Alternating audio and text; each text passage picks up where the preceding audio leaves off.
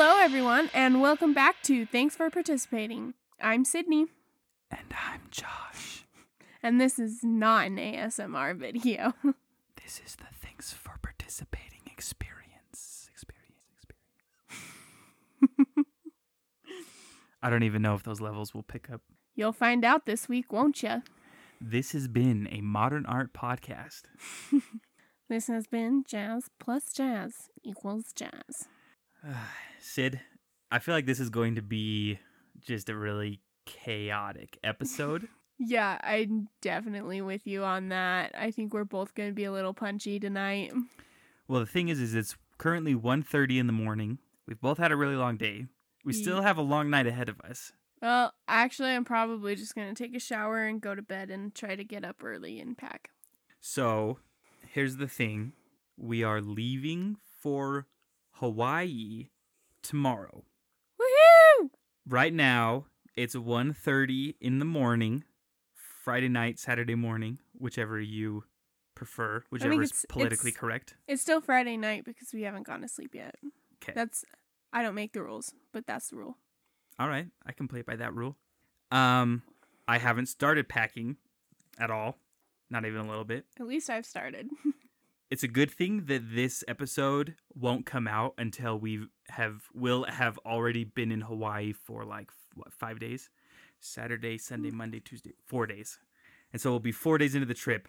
My mom probably won't listen to it while we're on the trip, so I think we're safe. If she knew right now that I hadn't started packing, she would probably die and go to heaven of anxiety.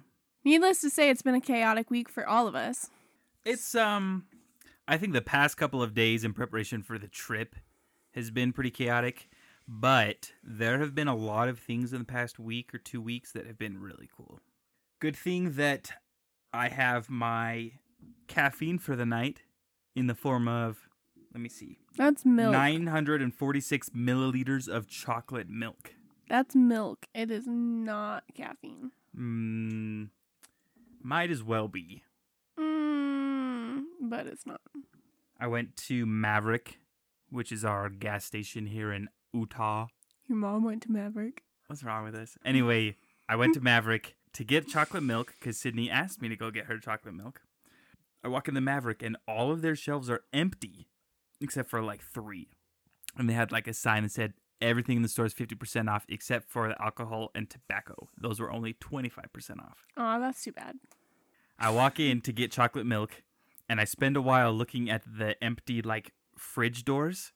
I'm going to pretend like I'm shopping. And then I was like, I'm just going to feel really weird to walk out of here without buying anything. Because, it was 12:30 and Are you rubbing your face on the mic? I'm trying to stay awake. Okay. We're only 7 minutes in. Yeah. Okay, long story short, I didn't want to leave because I felt awkward. So I bought a hot dog. And then I ate the hot dog in my car in the parking lot. Then I drove to a different Maverick to buy the chocolate milk. So now we both have chocolate milk, and we're set for the night. It's going to get us energized to record this podcast because we're going to be in Hawaii for the next 10 days, and we have an episode scheduled to come out on Wednesday, and we still have to pack. Meanwhile, I finished a whole episode of The Office while he was out looking for chocolate milk, and I was like, maybe I should call him and make sure he didn't get in a car crash and die or something. With as much that we have to get done tonight, I feel like watching The Office was the best use of time. Always. Sure. You know how much I love that show. I don't know. Do you want to talk about some of the things that we've been doing the past couple weeks? Give our little listeners a update on, their favorite podcast hosts. I've been working. You actually, today was your first day at your second job currently. Because we're poor. And we are going to be without income for the next week and a half. So yeah, that's really almost fun. half the month. So it's really fun being a college student. Yeah. It's really fun being a college student and being married to another college student. I'm almost done with my programming course just in time to start math course before school actually starts in the fall. So And I get to take spreadsheets. So we're really fun people. Do you just want to record this episode in the morning? Am I being too punchy for you? I don't know. I just feel like I don't have any energy. I definitely don't have energy, but I feel like I'm getting to the point where I'm like so tired that I'm getting weird. It's not that you're getting weird. It's just that I'm like, do you want to talk about this? And then you're just like, no. I did not say no. No, that's just the vibes you're giving off. I'm like, you want to talk about some of the fun things that we've been doing this week? And you're like, working. And I'm like, I have a list of all the things that we've been doing. Oh, I forgot about the list. I'm sorry. I've been working. I'm just a college student. I'm poor. I'm broke. I don't do anything with my life except for, all of these things that I have written down that would be interesting to talk about because they're new and exciting developments in our life. I'm sorry. Honestly, I forgot about the outline because I'm tired. I know. You get tired and you forget who you are. I'm like, hey, Sid, do you remember me? No. I just need a nap. Like, I bet you've forgotten that you even had chocolate milk like next to you for your refreshment. I've been drinking the chocolate milk. When I get tired, I get very sarcastic with you. Some would say borderline mean. You know what? You're a poo-poo face. See, there it is. Okay, back to reality. Oops, there goes gravity. What? Eminem. Who's Eminem?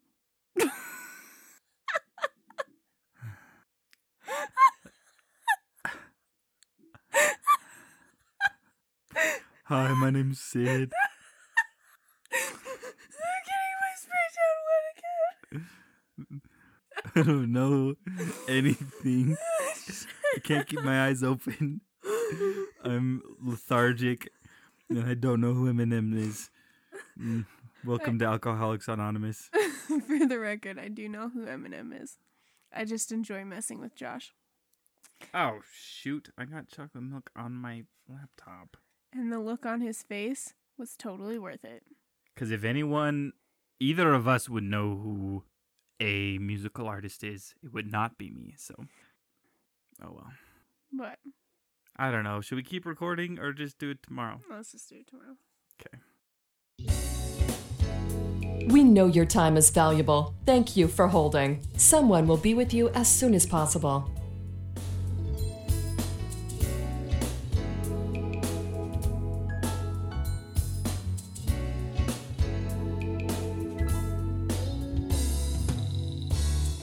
Thank you for your call. We appreciate your business and the opportunity to assist you. Please continue to hold. A representative is working hard to take your call just as soon as possible.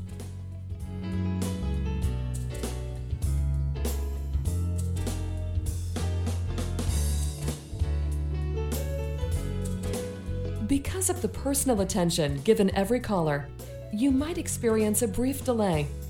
Please remain on the line. A representative will assist you shortly. And we're back. Thanks for holding. LOL. It is now the morning, specifically 9:09 Mountain Daylight Time, AM. And I've officially had 6 hours of 6 hours of sleep, which is not enough.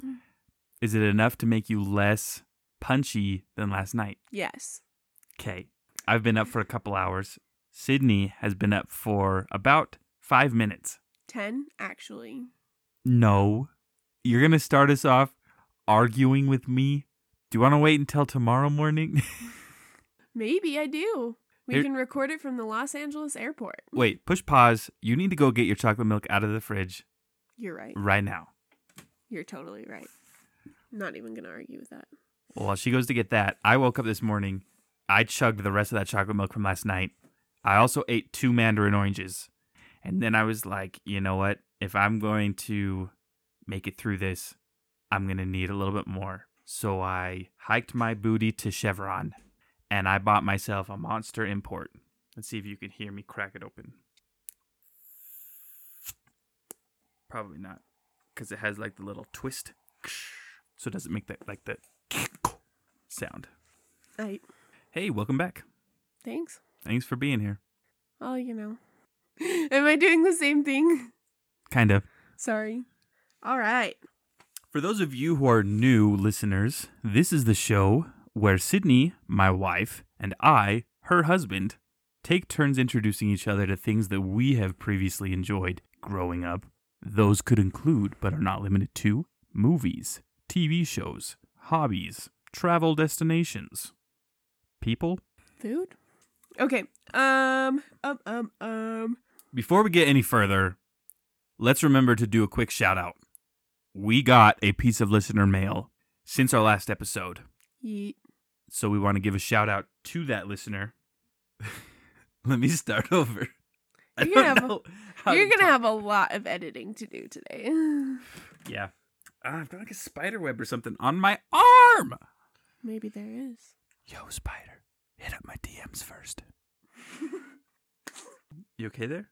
You can't say stuff like that right as I take a sip of milk. Okay, I'll try to be better. I almost just did a spit take all over the sarong for the trip. What the heck is a sarong? It's this. That? What do you do with it? Wear it. Can you demonstrate for me? No. Because I don't know how to do it. Oh. Is that what my mom gave you for Easter? Yeah. It's when you guys are wearing the white shorts for the pictures, I'm going to be wearing the sarong. But it was kind of wrinkly, so I took it out to iron it. But I only got halfway through it before I needed to go get my spray tan. So Okay. That's another thing that I've got to finish today besides packing. All right, everyone. Before we really get started, because I guess we really haven't started yet, there's a couple items of business we need to take care of. First off, we want to give a shout out to one of our listeners who sent in fan mail. I don't know. I feel weird calling it fan mail. They emailed our show since our last episode. So we want to give a shout out to Spencer, the one and only.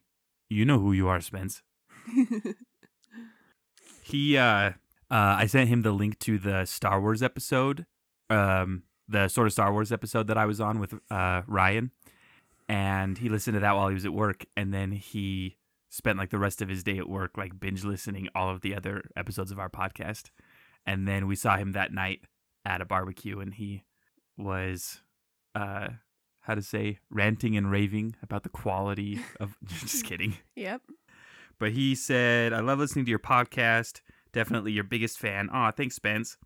Thanks for the shout out in the skiing episode. Oh, yeah. When we told the story about how he was up on the top of the mountain skiing for the first time, and he got so nervous that he took off his skis and laid down like belly first, like on top of the skis. Oh, yeah. I'm sure he was like not even a little bit embarrassed that we told that on the podcast. I'm sure he's just thrilled to have that story out there on the internet. But to clarify, he says, I would like to formally announce that I no longer ski on my stomach. I'm much better at it now, thanks to Josh. I had nothing to do with it. I laughed at him. So if that's what helped him, next really time supportive. next time that you fall down skiing, I'm just gonna laugh at you. And according to Spence, that's what's gonna get you better. So I will take off my ski and I will whack you with it. He says, Sydney, you'll get there. I think in the future you should do an episode about Josh's love for playing with Barbies. Guys, let me tell you a story, okay? Because 2 years ago when Josh and I first started dating. Wait. Before you tell that story, I want to talk about, like, just real quick background. So Spencer is talking about one time when you know what, this story, like all of the adults in our family have loved teasing about it so much that I can't realistically tell you how old I was, because I might say, oh, we were probably like 8 years old. And my mom would be like, no, you were probably like 16 years old. And like, I have no concept of like when this took place, but it was a while ago. And it was in our old house. And my younger sister in her room used to have this loft where you'd have to climb the ladder up the wall. And then there was this loft area, really tiny, but she would keep all of her dolls and her like My Littlest Pet Shop or whatever up there. She had a lot of like Monster High dolls and Disney Barbies and princes and stuff. And there was a family gathering, and Spencer and his family were over. And for some reason, me and Spencer or me and my family or something were having, unkind words or something. And I was very upset. And so I went to hide, and I went and hid in my sister's Barbie loft. And then Spencer came up a while later to try to talk to me. And we like talked it out, and we're like, oh yeah, we're bros. Oh yeah, we're bros. And and while we were talking, we were just kind of like mindlessly like fidgeting with the Barbies that were there. And then we got caught by the adults, these two boys up in my baby sister's loft, like with the Barbies. And anyway, they never stopped teasing us about that. Yeah, but you also never stopped playing with them. That's true. Okay, you can tell your story now. You guys, we were 20 years old when we started dating. Full-grown adults, kind of. And as you're about to find out. I was super into Josh. Ooh, but that's embarrassing. I don't think he knew that totally. He knew that I was interested, but I don't think he knew how head over heels I was for him. And we had like talked once. I don't even think we had hung out at that point.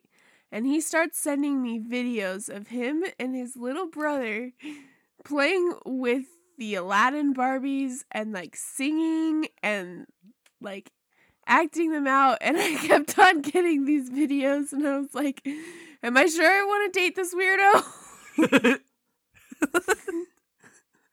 Because for some reason he thought it would be a good idea to send them to the girl that he was trying to woo. I was trying to woo. But I mean, what can I say? Because we're married now. What's the guy's name from Ant-Man and WandaVision? Jimmy Woo? I was trying to Jimmy Woo you. Oh my gosh.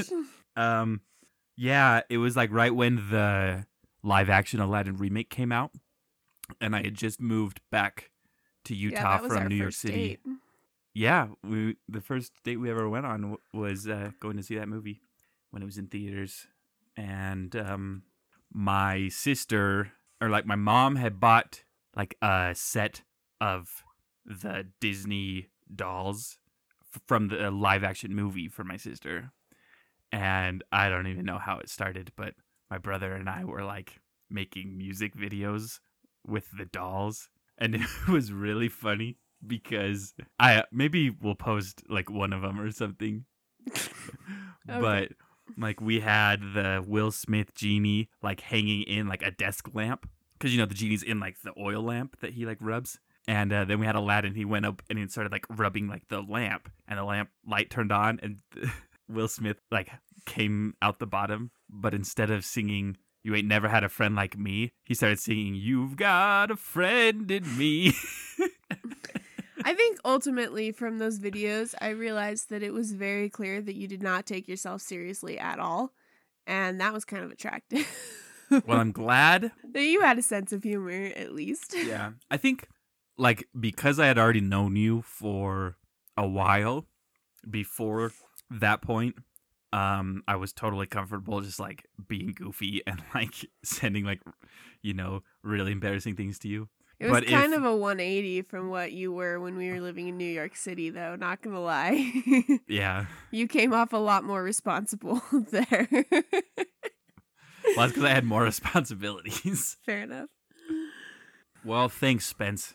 You just prompted full disclosure moment for us. Now I've admitted to the entirety of the internet how much I enjoy playing with Barbies, so. I'm sure he's happy to be of service there. Okay. So, thanks, Spence, for your email. We love getting emails from people that enjoy listening to our show.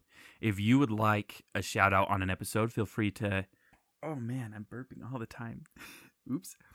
If you would like a shout out on our show, you can send us an email. You can direct message us on social media. Also, we would really love to kind of get a better idea of who our listeners are. So go ahead and send us an email, introduce yourself, what you love, what you don't love. Which Barbie is your favorite? Let's move on. That's going to have to be Tour Guide Barbie from Toy Story 2. She's my favorite. Yeah, that's a good one. Okay, All right. let's move on. All right. Well, ladies and gentlemen, we've had quite the week. In case you're not aware, we are leaving for a 10-day vacation in like 2 hours. Yeah, and we haven't packed. I haven't even started. Go us. And we were going to record last night. I'm sure you're aware because I'll probably leave in a little bit of that recording. It did not go well. So we decided to...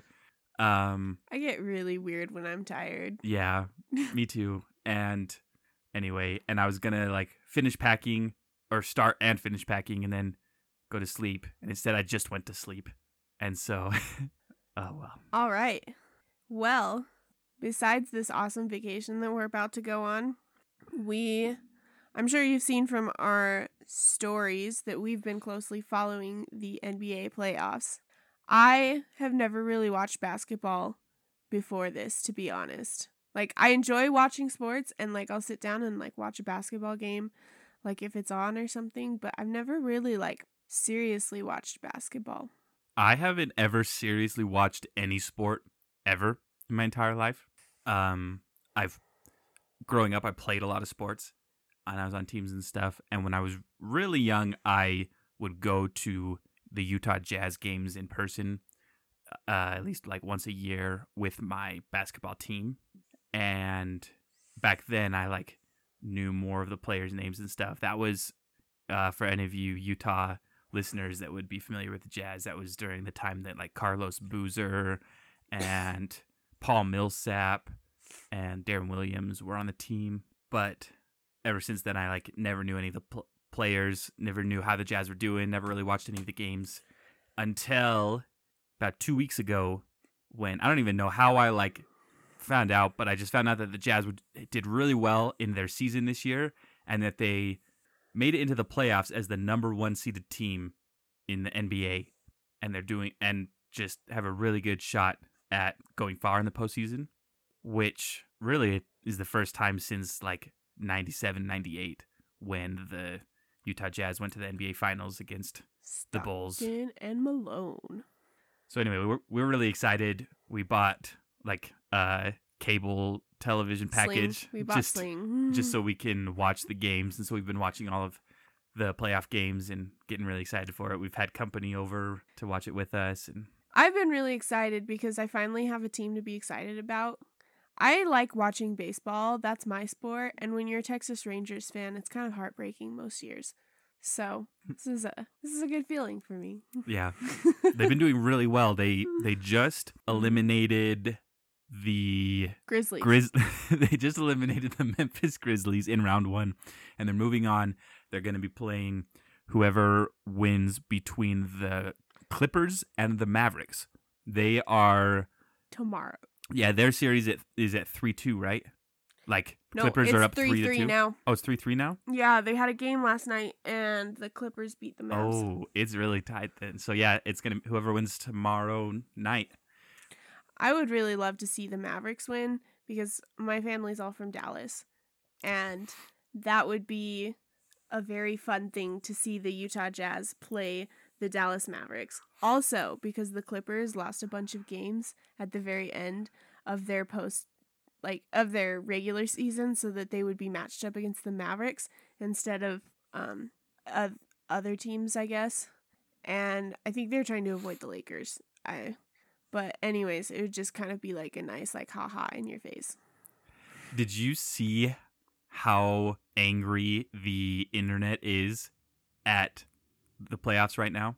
No. Because the Phoenix Suns just eliminated the Lakers, so they're out of it. And the Warriors didn't even make it into the playoffs. And so it's like the first time since like 94 or 95 that like the Lakers or the Warriors or, you know, these like really wealthy teams that have won multiple championships haven't made it past at least round 2 in the postseason. And all of these like previous NBA players and ESPN personalities, they're all like tweeting like, great, like now we're going to have like what, a Utah-Milwaukee finals? This is going to be like be so bad? This is going to be the least watched finals ever. And they like, no one's excited about it. Everyone's Okay, I have a gripe with ESPN. I don't like the way they do things because of years of watching baseball. The best team in the league could be the Colorado Rockies or like some like obscure team, but every single year they're going to predict that like Boston Red Sox or the Yankees or the Nationals or like one of those big teams is going to take the whole thing, even if they're kind of like mediocre. They're always, every year without fail, going to say that those big teams are going to like win the World Series. Mm-hmm. And then they don't. Yeah. And I feel like it's the same way with basketball a little bit too, like from kind of like the way they've been predicting, like no one said anything about like the Jazz or anything. Right. It's even though the Jazz had an incredible season and that they were like the number 1 rated team this year, no one thought that they had a chance at winning the finals because they don't have superstars. Like they don't have a LeBron James that can carry the team. Like they don't have anyone that's carried them into like multiple like championships.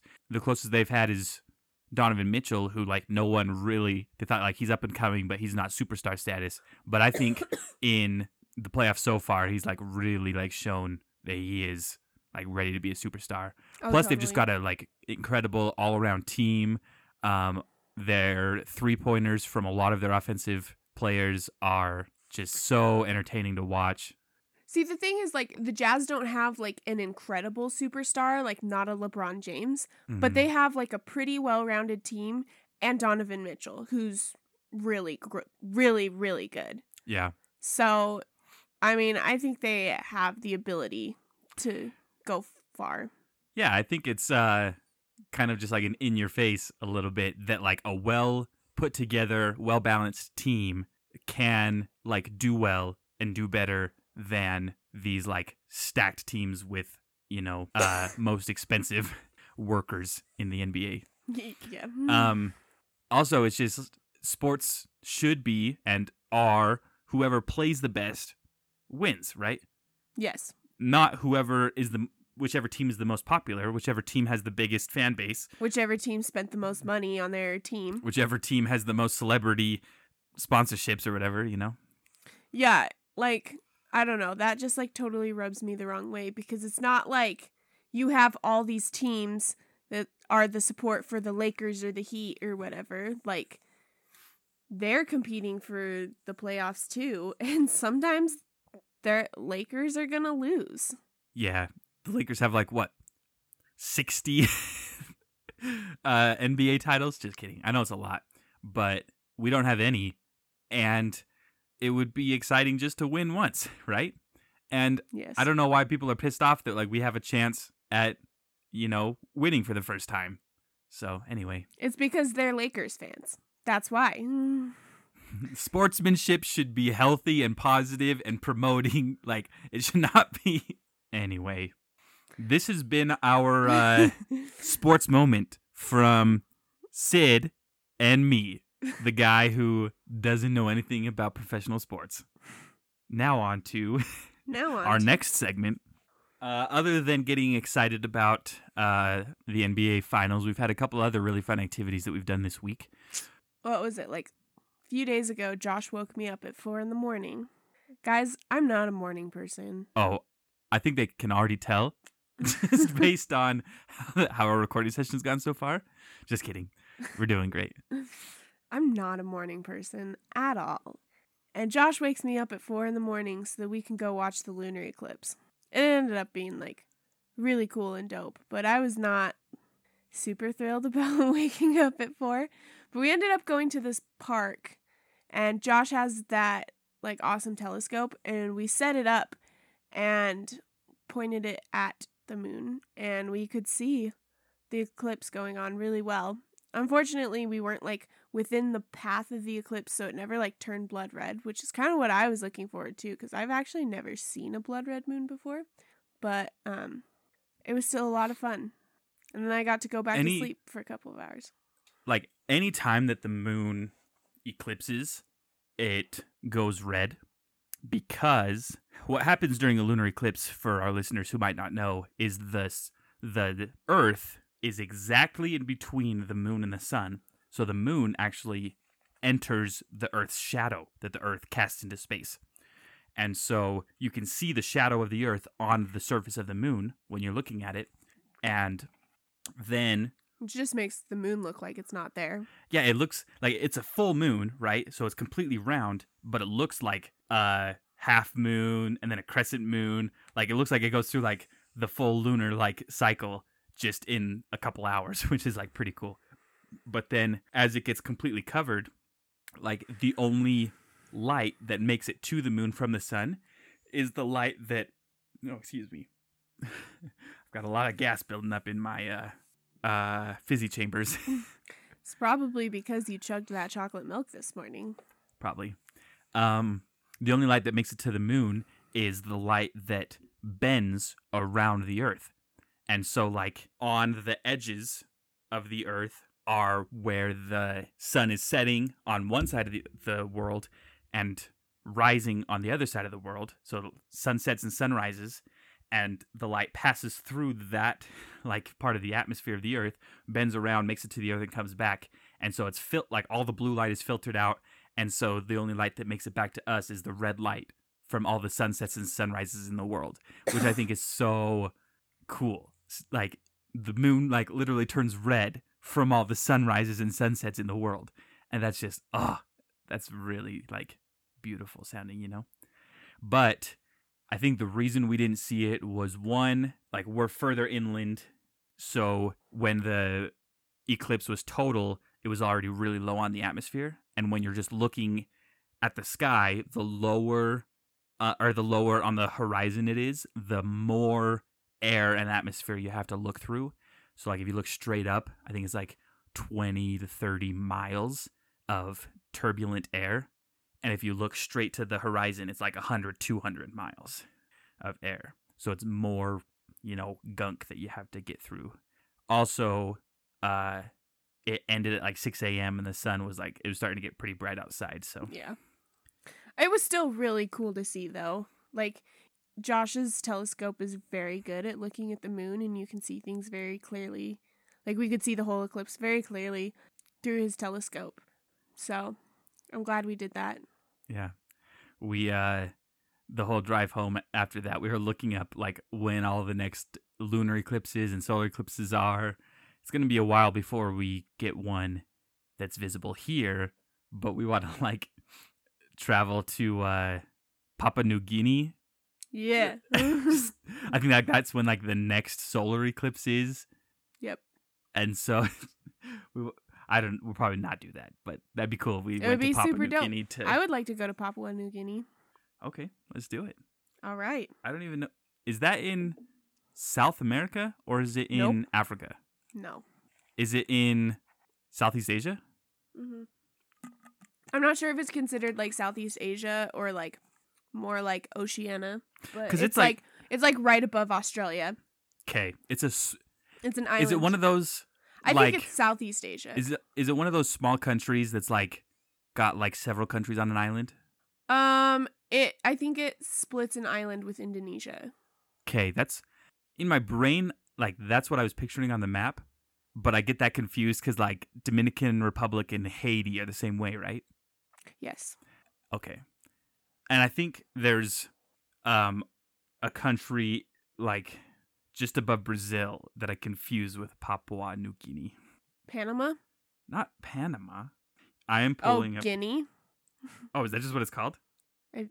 I could totally be pronouncing this wrong, and I French. French Guyana. French Guyana? Oh, Maybe. yeah, there's Guyana and French Guyana. It's not Guinea. That was embarrassing. I should know that. Looks like you're not the only one that gets them mixed up. Oh, yeah. Papua New Guinea. I don't even know if that's how you say it. It is, I think. Well, Okay. I don't speak the language, so I guess I can't really say, but I'm pretty sure it's like Papua New Guinea. What language do they speak there? That's a good question. Okay, Google. What language is spoken in Papua New Guinea? The official languages of Papua New Guinea are Tok Pisin, English, and Hirimotu. Wow. I have never actually heard of Tok Pisin or Hirimotu. So, that's cool. If we have any listeners that at now or at any point in the future that are familiar with those languages or are fluent in them, please hit us up. I would be so interested to like learn more about it. So, Yep. We need to start studying now for when we go there to see the solar eclipse. We need to be conversational in, I put my phone away and I already forgot what those languages were called. Tok Pisin and Hirimotu. All right. The other really fun thing that we did was we went to see, what is it called? Nightlife or something? It was a floating lantern festival, which was really cool. Something I had never seen before. Guys, imagine the scene from Tangled where they're sitting in the boat and singing to each other. It is exactly like that, minus the boat. And the singing. Beautiful singing. There was singing. And the beautiful singing. There was singing, but it was not good. They hired a band there, and the musicians were really great. But every time that singer opened his mouth, I just wanted to run. But it was beautiful. We have tried to be more active on our Instagram story. So a lot of the times that we go do these fun things, we post on there. So make sure to follow us on Instagram so you can, see a lot of these fun stuff that we are getting involved in. Yep. All right. So for today's actual episode, we are going to be discussing a movie.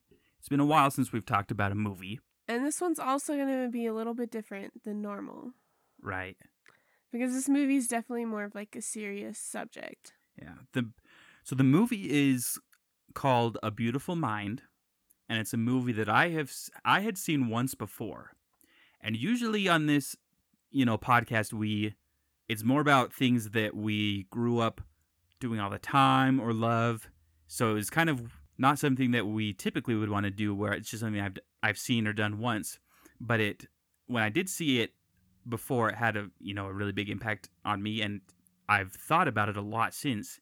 And I've really wanted to watch it with Sydney for a long time because she had never seen it. So we were really excited to show her.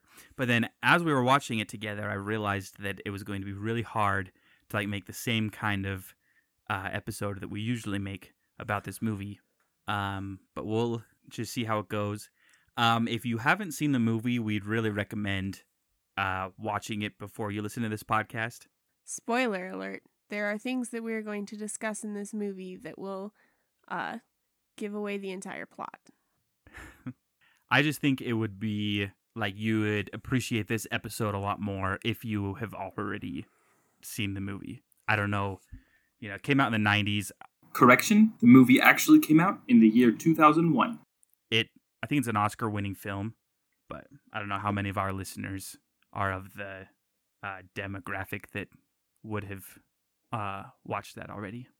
If you want to stop listening to our show, go watch the movie. I think it's free on Peacock right now.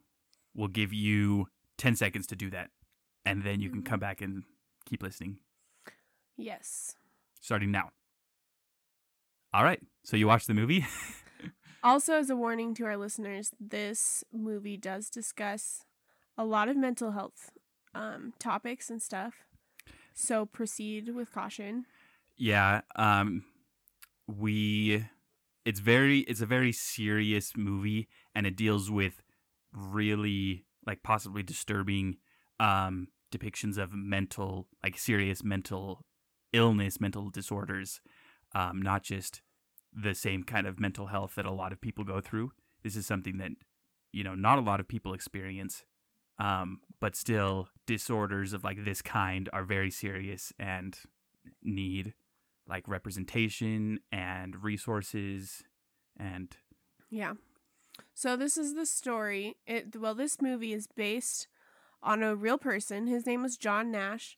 He is a brilliant mathematician, and he is also a schizophrenic. And so the movie revolves around that idea that he has schizophrenia. And yeah, he developed schizophrenia while he was attending grad school at Princeton. And as you come to find out in the movie, there are these characters and settings that he becomes familiar with that suddenly he has to face the reality that those are not real. And there's a quote from the psychiatrist in the movie. Let me pull up the quote. Probably the quote from the movie that sticks to my mind, or that the quote that sticks with me the most from this movie is from the psychiatrist. And he's talking to John Nash's wife, who is just like, also realizing that he has schizophrenia and is paranoid. And so he's going through this like 10-week treatment in the hospital. I think they're inducing seizures, and it's really scary. And anyways, the psychiatrist talking to his wife, and he says, imagine if you suddenly learned that the people, the places, the moments most important to you were not gone, not dead, but worse, had never been. What kind of hell would that be? Yeah, I definitely remember that quote too, sticking out to me. Mental illness has been something that's been very prevalent in my life and some of the people around me. And, as rough as it can be sometimes, like, I can't imagine what that would be like to go through that kind of thing. To just realize one day that, like, your best friend and his like niece, like, never existed in the first place. They're just a figment of your imagination. He had these delusions that he could not distinguish from reality. And so he constantly had to wonder if the people that he was meeting were real or if his brain was creating them. And like his roommate in college was just someone that was not really there. He thought that he had an employer through the government that wasn't there. His roommate, like Sydney said, had a niece that wasn't there. And these delusions stuck with him the rest of his life. And he just had to learn how to ignore them. And they never went away. And so his whole life he struggled with that. But he was still able to accomplish a lot. And he won a lot of prizes and like got recognition for his work. And because he truly was like a brilliant mathematician that revolutionized economics. And I think he did a lot of other stuff, but the movie focuses on his accomplishment in economics. Right. But it's very interesting. It shows the course of like his college career and him falling in love and like marrying his wife, having a kid, and then them like finding out that he was making everything up, or that he wasn't making everything up, but that like he was having delusions, and then him coping with it. And so yeah, I think the movie does an excellent job at helping you see through the eyes of John Nash, because like, for example, it shows his, workspace that he goes into to do like the code breaking and identifying patterns and everything, because he thinks that they're in the middle of this conspiracy with the Russian government. And there are these soldiers and computers and monitors and maps and everything. And it looks very real, legit, and like that's what he's seeing. And as the viewer, you don't see anything like suspicious about it. You don't think anything's out of the ordinary. But then later you see his wife go to the same place, and it's not that at all. It's just a shed with newspapers taped up all over the place and like thread and just nonsense. It looks exactly like you would imagine like a conspiracy theorist's man cave to look like, where it's just like, I mean, not saying that in like jokingly, but like just to give the readers like a mental image, like that it's like the newspapers and the thread and just basically what you were saying, like this. Yeah. And just that he, like John Nash, was this brilliant mathematician who could reason out logistically very complex problems, but because of his condition, he was having delusions, not just of people and stuff, but he was seeing patterns that weren't there. And so he was pulling out, letters and placements on pages and ripping out magazine pages to find correlations that just didn't exist. And so he was connecting things that he thought were there that just weren't.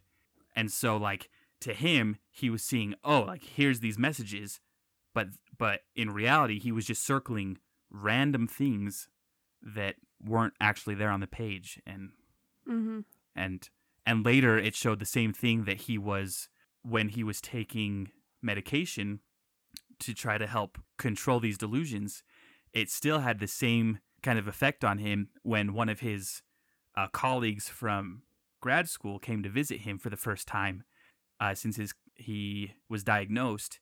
He was sitting out on the porch and he was trying to get back into his math work, and he had, this packet of pages that he was working on, and he handed it to his colleague to go over, and his colleague looked through it, and it was just like scribbles and circles of like random number, and it was not equations, it was not functions, it wasn't anything coherent.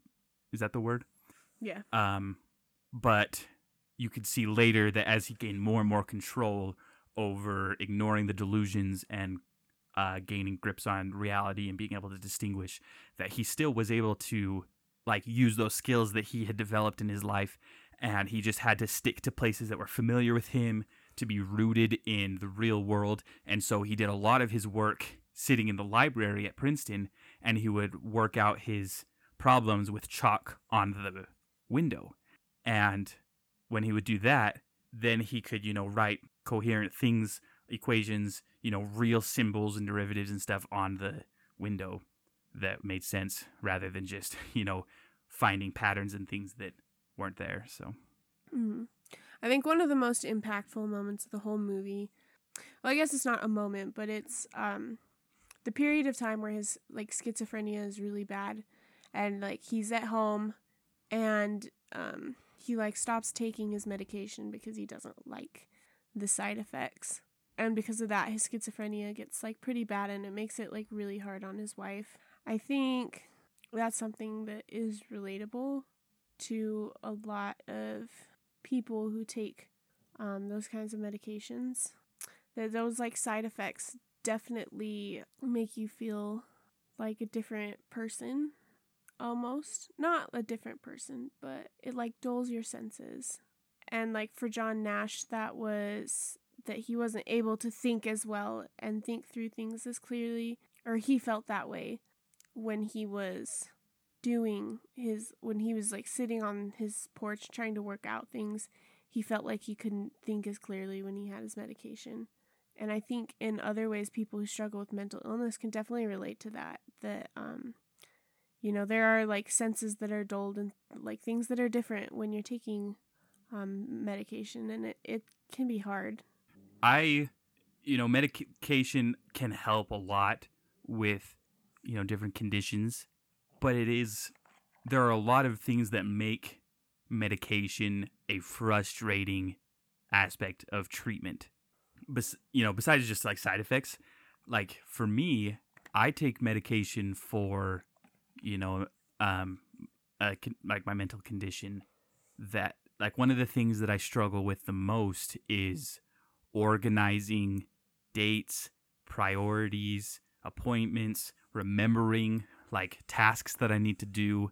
And so I have prescribed medication that like helps me be able to do that.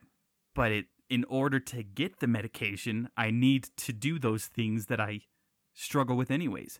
I need to remember to set a doctor's appointment. I need to remember to go in to get the prescription filled. I need to remember, and then once I get the prescription, I need to remember to take it in the morning. And so it's hard that a lot of treatment for conditions are not friendly to the conditions to which they're trying to treat. And that's a big frustration that I have right now, that it's like you feel like you're stuck. Like just yesterday, I got really frustrated because I was realizing I was running out of the medication that I take, and I went in to get a refill because usually my doctor will give me 3 months at a time, and 1 month is like able to be filled immediately, the next month after 30 days, the next month after 60 days, and then I have to meet with a doctor once each 3 months in person to get the renewal. Usually he prints them off for me and I can see like when they're good by. But this last time he sent it to the pharmacy electronically, and I think all 3 months. So I was reaching the end of the prescription, so I went in to get it refilled at the pharmacy, and they said, "Oh, we don't have any prescriptions for you available." And I explained, well, usually the doctor sends, multiple months, and they said, "Oh yeah, we see that they sent that last time, but they're expired," because apparently it had been 3 months since the last one, and so the second month and the third month had already expired, and I couldn't fill them. And I was just like, oh, great, because now I'm going to have to go through the whole process again. I'm not good. Like, it's going to take a long time for me to remember and like get on top of it, especially without medication now that I'm through with it. And that's why it took me 3 months to go through 1 month of prescription in the first place, is because I can't stay on top of it. And it's just really stressful because I've got 2 final projects for the class that I'm in right now coming up. I have a midterm on Tuesday that I need to study for and take. I need to study the whole time we're in Hawaii because I have finals the day after we come back. And so, you know, it's really stressful, and I honestly, I don't know what I'm going to do, but that was, even in high school when I watched this movie for the first time, that was one of the things that stuck with me that I related to the most, was just seeing myself in John Nash and like his frustration with the things that he couldn't control about his mind and the way he experienced the world and the way that his condition impacted his ability to perform daily functions normally. Yeah, I think there's a whole discussion there just in general related to disabilities, how that like the solutions that people have come up with for disabled people are not friendly to their disabilities.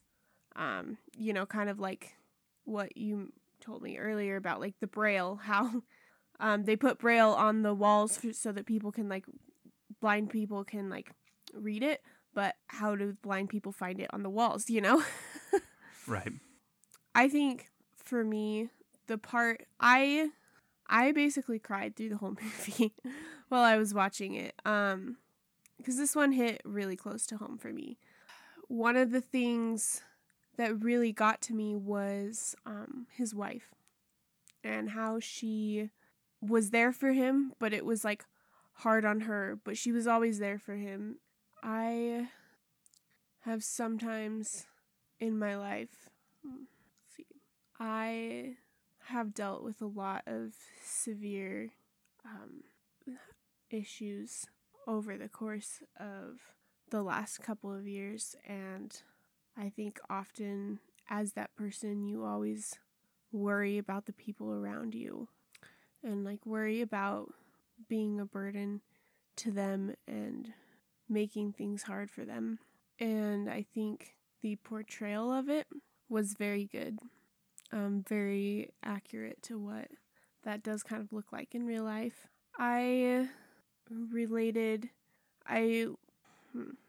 guess I wouldn't say I related to the wife, because in that situation I'm more of John Nash than his wife Alicia, but that part was very impactful to me because that's something that I consistently worry about, how I might be making things hard for the people around me or impacting their lives.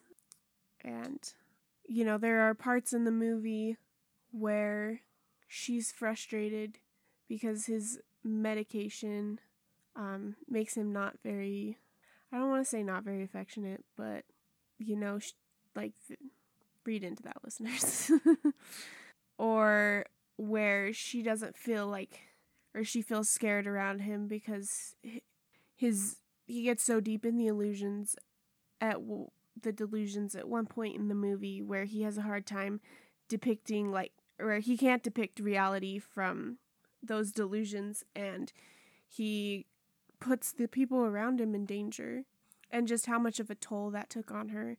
That was something that I related to a lot when watching the movie, and I also thought, you know, after he starts going back to Princeton, and, you know, he has some rough spots, but he starts getting better, he starts recognizing, or he starts ignoring the delusions and realizing, like, oh, these people aren't real, like, just ignore them, don't give them the time of day, and my delusions, they'll still be there, but they won't be as aggressive, and they won't be taking over my reality, and things start to get better, and their marriage improves, and they end up staying, like, they were married the rest of their lives, right, until they passed away, and I thought that was a really good message of hope for everyone that's dealing with those kinds of things, that, like, things do get better, and your relationships with other people don't have to be defined by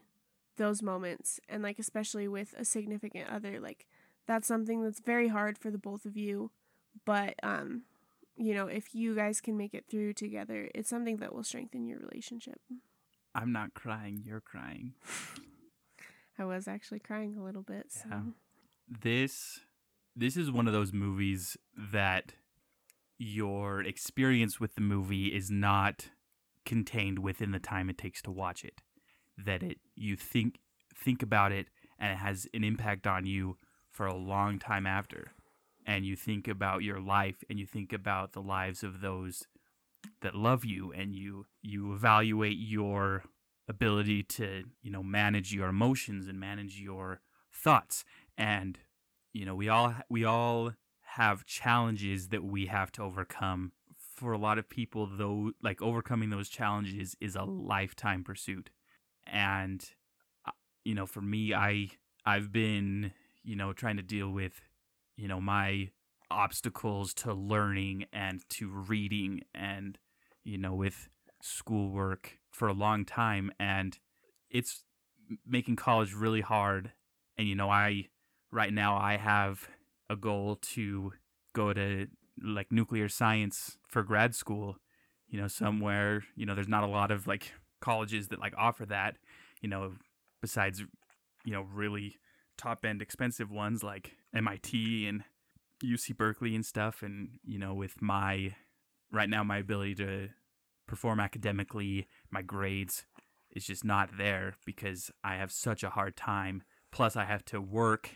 And so I don't have, you know, I have to devote more time to get the same amount of work done. And so I still have I still have a lot to figure out.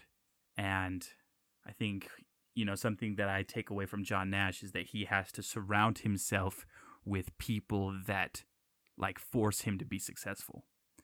That he surrounds himself with things that like root him in focus, that root him in, you know, his reality, his wife, his colleagues at Princeton, his love for problem solving. His psychiatrist. Yeah. And that's something that I want to, you know, try to do more. Obviously, you are one of the biggest positive influences in my life. But I've never been the kind of person to participate in the study group or go to a TA session or go to like a professor's office hours. But I feel like those are the kinds of things that will help, you know, surround me with resources that, you know, buoy me up and are like rooting for my achievement and my success in, you know, the college program. And so I feel like I should try to be more accountable to myself about being involved in that way, because I feel like those are the kind of resources that are going to help me more than I can help myself. Yeah, exactly. And kind of along the lines, I mean, basically what you're saying, but also having like a network of people that support you. You know, you touched on this a little bit, but, and it's kind of the same thing, but like, you don't have to go through a mental illness alone. There are people around you that would be willing to help. I know it's something that's hard to discuss and talk about. Trust me, I get that more than anyone, but it's also really hard to record a podcast episode about. Yes. But there are like friends and family, you know, mental health professionals. There are online networks. There are, you know, hotlines.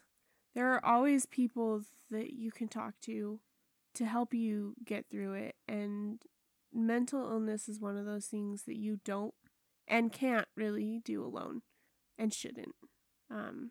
But reach out. And they make psychiatry look really scary in the movie because like it was back in like the 50s, back when like psychiatry was sketch to say the least. The hospital was really scary. Like everything was like stark white. The nurses looked like they were out of like a horror movie. It looked like they were in the Twilight Zone. They put him in these insulin-induced comas and seizures. And so you see him in this bed, and like his wife and the psychiatrist are watching as they inject him with insulin, like too much insulin, and then he like goes into a coma, or like he starts having a seizure, and that is not what they do nowadays at all. I mean, obviously there was a lot of stuff, like we know there was shock therapy and other things that people went through, back when they were trying to figure out psychiatry, and I think they've kind of landed more on medications, which is not nearly as bad. But don't fight medication. Sometimes you just need it. Do you think this is a movie that... Well, let me rephrase it. How rewatchable of a movie do you think this was? Ooh. Okay, this is definitely a movie that I feel like everyone should see at least once in their lifetime, because it had some very important topics and like themes and ideas that people need, that I feel like is important for people to see. As far as rewatchability though, I'd have to be in the right mood. Like, I'm definitely not opposed to like watching it again, but it is a heavy movie, and I'd have to be in the right mood to get me to watch it again. It's not going to be like one of my favorite movies, Monty Python and the Holy Grail. I've probably seen it at least 100 times, and probably not going to rewatch it that many times, but I could see myself watching it like a couple more times in my lifetime. Okay. Like, this is one of those movies that if I never saw it again, I'd be fine. Just because it has such an impact on you the first time that you see it, that like you carry that with you, but it's not, you don't watch the movie for the entertainment value. It's one of those movies that you watch it because it challenges you. Mm-hmm. Although it is very entertaining. It is? I thought so. I thought it was very well done, and... Oh yeah, it was a beautifully crafted movie. Yes. But it's not like, a Marvel superhero movie where you watch it just to like, the magic, realism, escapism, so... Oh, well, I thought like it drew me in with the plot and... Yeah. Stuff. It's an engaging story, for sure. But it's not just pure movie recreation entertainment. That's what I was trying to say. And I honestly have a hard time even watching movies like that in the first place because of my ability to focus. Usually the only movies that can, capture my attention for long enough for me to even watch it are fast-paced, over the top, lots of stimulation kind of movies like superhero movies or, science fiction, Star Wars, things like that. And these kind of movies that are, all dialogue and situational and very, more like steady paced. I haven't ever, enjoyed watching those. So I don't know what it is about this movie in particular that made it so meaningful and easy for me to watch. But for example, we tried to watch Inception that one time, and that was a movie I got 10 minutes in, and it was painful just to sit there because I couldn't like focus on what they were saying, and I couldn't, understand what was like what the story was trying to do just within the first 10 minutes, and where that like, and so I asked you to turn it off, and like we tried to do something else. But I feel like I want to try to get more involved because I think it's important that you watch movies and consume media that challenge you and open up your perspective and diversify your like exposure to things outside of your own like little bubble. Because everyone has a different experience, or everyone goes through a different version of the human experience, and it's important to be able to empathize with others that like you don't know what they're seeing in their mind. You don't know what their past, like what they are haunted by from their past. Like that's what like John Nash said is he was meeting with someone from the Nobel Prize, board, and the guy was asking him like, so your delusions haven't gone away? And or maybe it was his colleague, but he was talking to someone and they were saying, oh, so your delusions have never gone away. And he's like, no, they're still here. I just choose to ignore them. And because of that, they, for the most part, ignore me. And he says, don't your delusions haunt you? And he just said, well, they're my past, and everyone's haunted by their past. And that's true. Everyone goes through things traumatic, things they regret. And everyone has things that, change them. And no one is, like, you look at someone, they are a different person than they were 5 years ago, 10 years ago when they were a child. And you never really know all of the things that haunt them. We as a people need to be more understanding and more flexible with our ability to accept people outside of like our realm of comfortability. Yeah, I think, especially where we live, there's a lot in the world that's going wrong. I mean, looking at the news can be very depressing, and I think a lot of people want to be happy, and it can be depressing to like hear about that kind of stuff or hear about these kinds of experiences that other people have that like you're not going through. And there's a lot of people who just choose to ignore everything else and just like focus on their like little world and little bubble because they just want to be happy and they don't want to think about those kinds of things. But honestly, I don't feel like you can call yourself an educated person and not educate yourself on the other experiences that people go through that aren't exactly like you. But there are lots of different groups of people out there, even here in like the local area where you are, that are having different experiences than you are. And if you choose to ignore their experiences or choose not to educate yourself on what they're going through, like you're not an educated person, you're not well-rounded. That's just part of the education experience, really, is learning about what your fellow human beings are going through. Right. And this was definitely one of those movies that educated on the mental health area. It is I would consider it, one of the few perfect movies out there right now. Yes, definitely. I enjoyed that movie a lot. I think it's a very important movie for people to watch. And not only did it have a good message and everything, but like we mentioned, it was just well put together, well directed, well written, beautiful cinematography. Just the score was amazing. Everything about it was just really, really good. We apologize that this was not the usual goofy episode that we, normally try to like put out there. But at the same time, we don't really apologize because I feel like it's important to have serious conversations with, people that you love, to be able to talk about tough things with them. It's important to be able to check in with people that are important to you, see how they're doing, to, take care of the people that you care about. And it's important for you as our listeners to hear topics like this. So, but that being said, we definitely don't want to make our podcast, like, definitely don't want to make this kind of episode typical of our podcast. So if we ever do something hard-hitting and serious like this again, it won't be for, a long while. Yeah.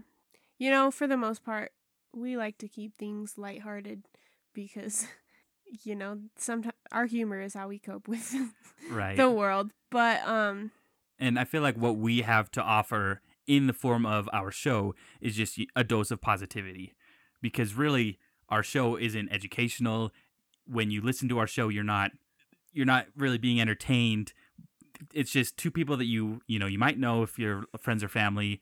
If you've never met us, we're strangers to you, and we just share about things that we're experiencing. And you're probably not very invested in our lives in the first place, but we just want it to be easy listening, a dose of positivity, something to put a smile on your face, something to get your daily commute a little bit less boring. So, but that being said, this topic is something that's very important to both Josh and I, and it's something that, even though like most of our stuff is lighthearted, we can be serious people too, and we thought that this was something that was very important to talk about, because like there are people around you that are struggling with mental illness. I think you would be surprised if you knew exactly how many people are.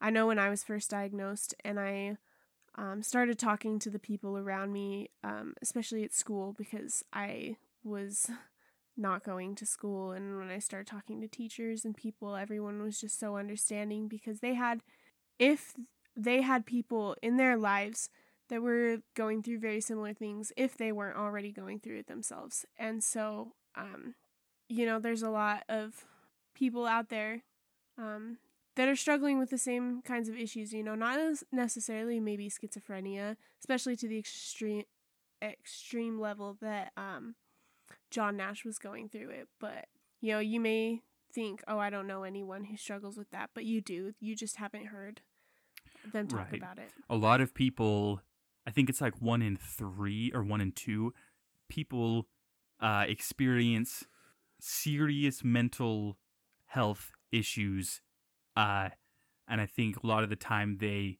can be relatively temporary, not necessarily really short term, but just something that like can come and go, no fault of their own. And then there's other things like John Nash, where it was a lifetime condition, that it was like a serious disorder. And so all of these conditions of the mind have serious impacts on people's physical and emotional health. And everyone, no matter what they're going through, deserves a safe space. Mm-hmm. And whether you are currently being afflicted by some of these things, whether you are someone or don't know someone, like, we all should strive to create safe places everywhere, so that people, no matter who they are, where they come from, what they're going through, can find a safe place anywhere they go. My diagnosis changed my life. It changed the way that I had to do things. It changed the way I approached certain issues, and it fundamentally changed the way I handled things. And I feel like I've never really been the same since. And there are people around you who are going through stuff like that. Like John Nash, his diagnosis changed his life as well, and changed the way he had to conduct his life. And to a certain extent, he had to build it around his mental illness. And that's the way I felt. And that's the way people around you can feel sometimes. And it can be frustrating for us, for people like that. But kind of like Josh was saying, like, creating those safe spaces for people going through those things like that are really important, so that they can have as normal of a life as possible. Well, thanks for enduring this episode with us. Our next episode should be really fun to listen to. It's going to be all about our trip to Hawaii that we're leaving to in like an hour and a half. So also, there should be some fun, exciting new developments for the podcast, possibly a really fun giveaway. So I will insert probably at the beginning of this episode a little bit more information about that, put it on our social media. So make sure that you're getting involved in that. But anyway, let's shout out a couple social media handles and then go Pack. All right. We are on Instagram. You can follow us at TFP_pod, or our personal Instagrams, which are Josh_is_rich and Dip Your Chicken. The podcast has a Twitter at TFP_show. Just be sure to follow us on those socials so you can get up-to-date information about our show, and you can be involved in any fun promotions and surprises that we have really soon. We would also ask that you rate and review us on Apple Podcasts. Help us get out there a little bit more. Give us 5 stars if you like it. The cover art is by Vaishon Brandon. You can follow him at graphite.vmb. And then our music is by Mitch Fry at Firefry on Instagram and Mitch Fry Music on YouTube. All right, I think that's it. Well, listeners, we appreciate you every week. We love you. And stay safe. Stay strong. Stay stupendous. Happy Pride. And thanks for listening. Thanks for not eating my dino chicken nuggies.